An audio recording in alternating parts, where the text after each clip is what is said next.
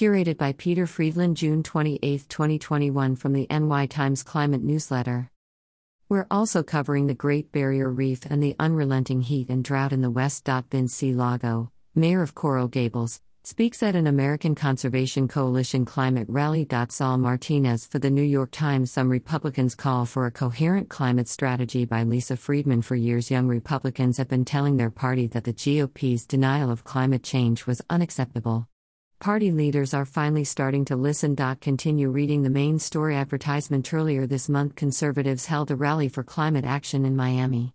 In Utah, a group of 29 state lawmakers issued a call for a price on carbon dioxide emissions, the most prevalent planet-warming gas. New think tanks that cater to conservatives who want to work on climate change are emerging. In Congress, the Republican leader Kevin McCarthy of California is poised in coming weeks to announce a new task force aimed at developing Republican climate legislation. And today, Representative John Curtis, a Republican from Utah, announced the formation of a new conservative climate caucus aimed at educating party members about warming. Why it matters. Republicans who have worked for years to steer their party in a new direction on climate change are calling the shift significant, saying it shows the party is done with denial and is ready to debate solutions. As Alex Flint, director of Alliance for Market Solutions, a conservative group that advocates a price on carbon, told me, for 2 decades there were virtually no Republicans responsibly engaged on climate change. What you're seeing today is the construction of the policy-making apparatus on the right in the climate space.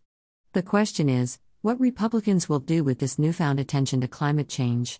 Scientists say the policies party leaders have promoted so far, tree planting, promotion of nuclear energy, investment in nascent technologies to capture carbon dioxide emissions from power plants, will do little to actually draw down greenhouse gases from the atmosphere. What comes next? Republicans will have a chance to test their commitment to doing more than talking about climate change in the coming weeks.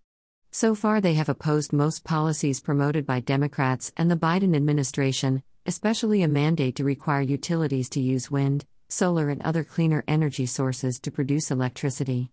Will Republicans be willing to strike a compromise that enables the United States to significantly reduce its greenhouse gas emissions? Continue reading the main story advertisement. Quotable: "If we're not successful working with Democrats, then we'll fail," Mr. Curtis said of his new caucus. If this is only about getting Republicans talking about climate and it just increases the partisan nature of climate, that's a failure for me. We have to learn how to engage our Democratic colleagues to move forward legislation. What if democracy fails on climate?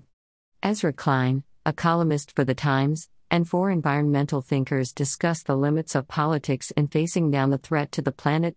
Tourists exploring the Great Barrier Reef last year. Natalie Grano for The New York Times. N. Issues warning on Barrier Reef. Australia Objects. By Livia Albeck-Riepke. The United Nations recommended this week that the Great Barrier Reef be placed on a list of World Heritage Sites that are in danger. Continue reading the main story advertisement. Recommendation came in a report from UNESCO, the world body's scientific and cultural agency, that describes the long-term outlook for the reef as having deteriorated from poor to very poor in recent years. The report prompted a fierce reaction from the Australian government, which defended its management of the reef, one of the country's top tourist draws. Quotable: Sarah Hanson-Young, a senator from the Australian Greens Party, called the UN recommendation a warning sign to Australia from a number of other countries that we really have to step up our climate ambitions. Let's talk about sustainable cities. There's a new event coming up in our virtual series Netting Zero. Mark Lentla, The Times' London bureau chief, will speak with experts and opinion leaders about how the pandemic has changed our view of cities, and how that might present new opportunities for sustainable buildings and urban spaces. It's on July 1st at 1:30 p.m. Eastern and open to all. You can sign up to join us here. The sunset over Phoenix, Arizona, tinted by smoke from wildfires, on June 15, when temperatures climbed to 118 degrees Fahrenheit. Ash ponders for The New York Times. A scorching spring in the West by Brad Plumer. Over the past week, the western United States has suffered through one of the most extreme heat waves it has ever seen this early in the season.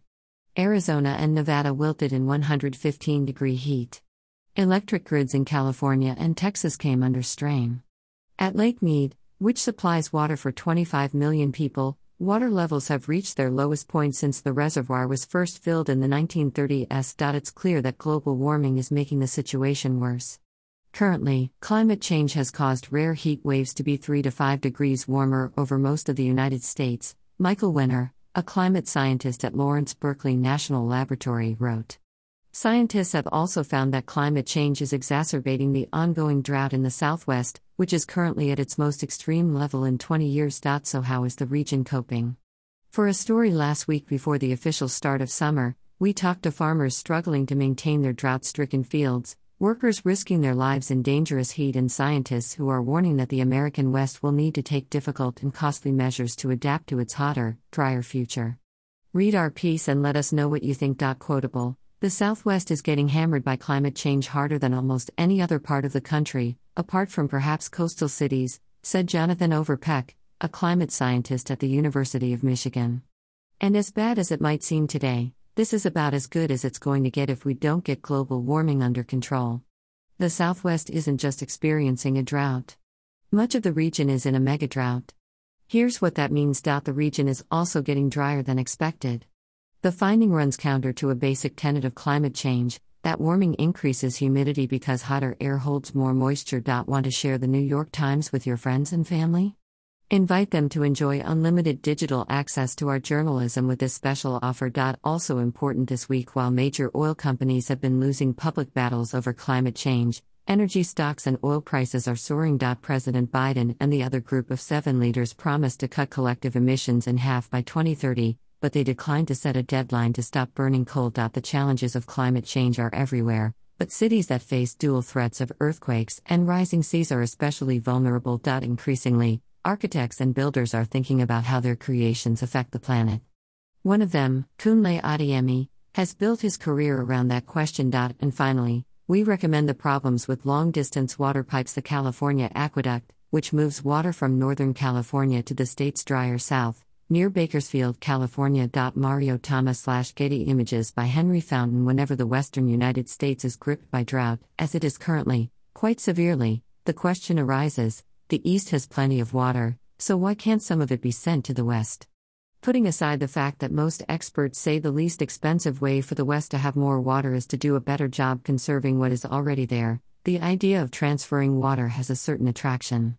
We have oil and gas pipelines all over the place. Surely we can pump some water 1,000 miles or so and over the Rockies. Engineers beg to differ.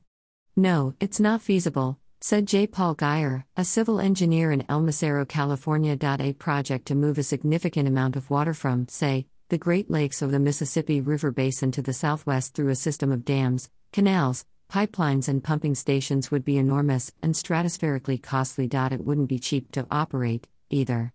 It would take a tremendous amount of electrical energy to pump those quantities of water, Mr. Geyer said. And in a nation where proposals for much-needed long-distance electrical transmission lines are fought over for years, any large water project that involved multiple states would likely fall into a political black hole. Mr. Geyer has experience with huge, costly water transfer projects.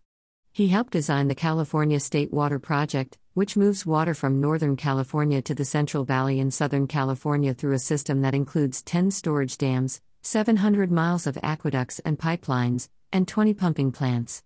It was begun in the 1960s with an initial outlay of $1.75 billion, equivalent to about $16 billion today, and has since cost much, much more. The largest of the pumping plants, which lifts the water nearly 2,000 feet over the Tehachapi Mountains in Southern California, requires 800 megawatts of electricity, equal to the output of a large power plant.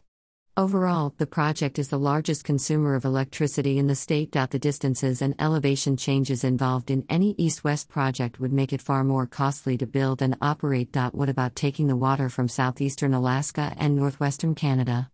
Such projects have been proposed, to howls of protest from Canada, and have been dismissed as impractical. The most audacious of these proposals, the North American Water and Power Alliance, was developed in the 1960s. It would have involved more than 350 construction projects over 30 years and created a 500-mile-long reservoir in British Columbia. Both the cost, more than $1 trillion in today's money, and the potential environmental destruction doomed the plan. The idea of bailing out the West with water from elsewhere still comes up from time to time. In a 2012 report on the water needs of the Colorado River Basin, the Federal Bureau of Reclamation included numerous concepts for bringing more water to California. Most could be described as fanciful, including the idea of towing Alaskan icebergs to Southern California. The bergs would first be wrapped in plastic to retain the meltwater, like ice for sale at a convenience store, only millions of times bigger. One of the more concrete proposals was a canal and pipeline scheme from the east that avoided the Rockies by delivering the water to the Front Range, east of the mountains. That way, those communities could stop using Colorado River water, which would leave more for the rest of the West. But it, too, was considered highly impractical. If you're not getting Climate FWD in your inbox, you can sign up here and you can find the website version here. We'd love your feedback on the newsletter. We read every message and reply to many. Please email thoughts and suggestions to climateteam@newyorktimes.com. Continue reading the main story. Need help?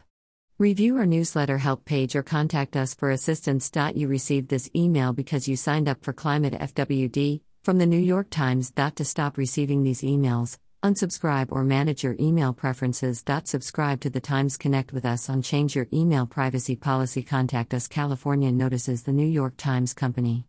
628th Avenue, New York, New York 10018. Reply. Forward.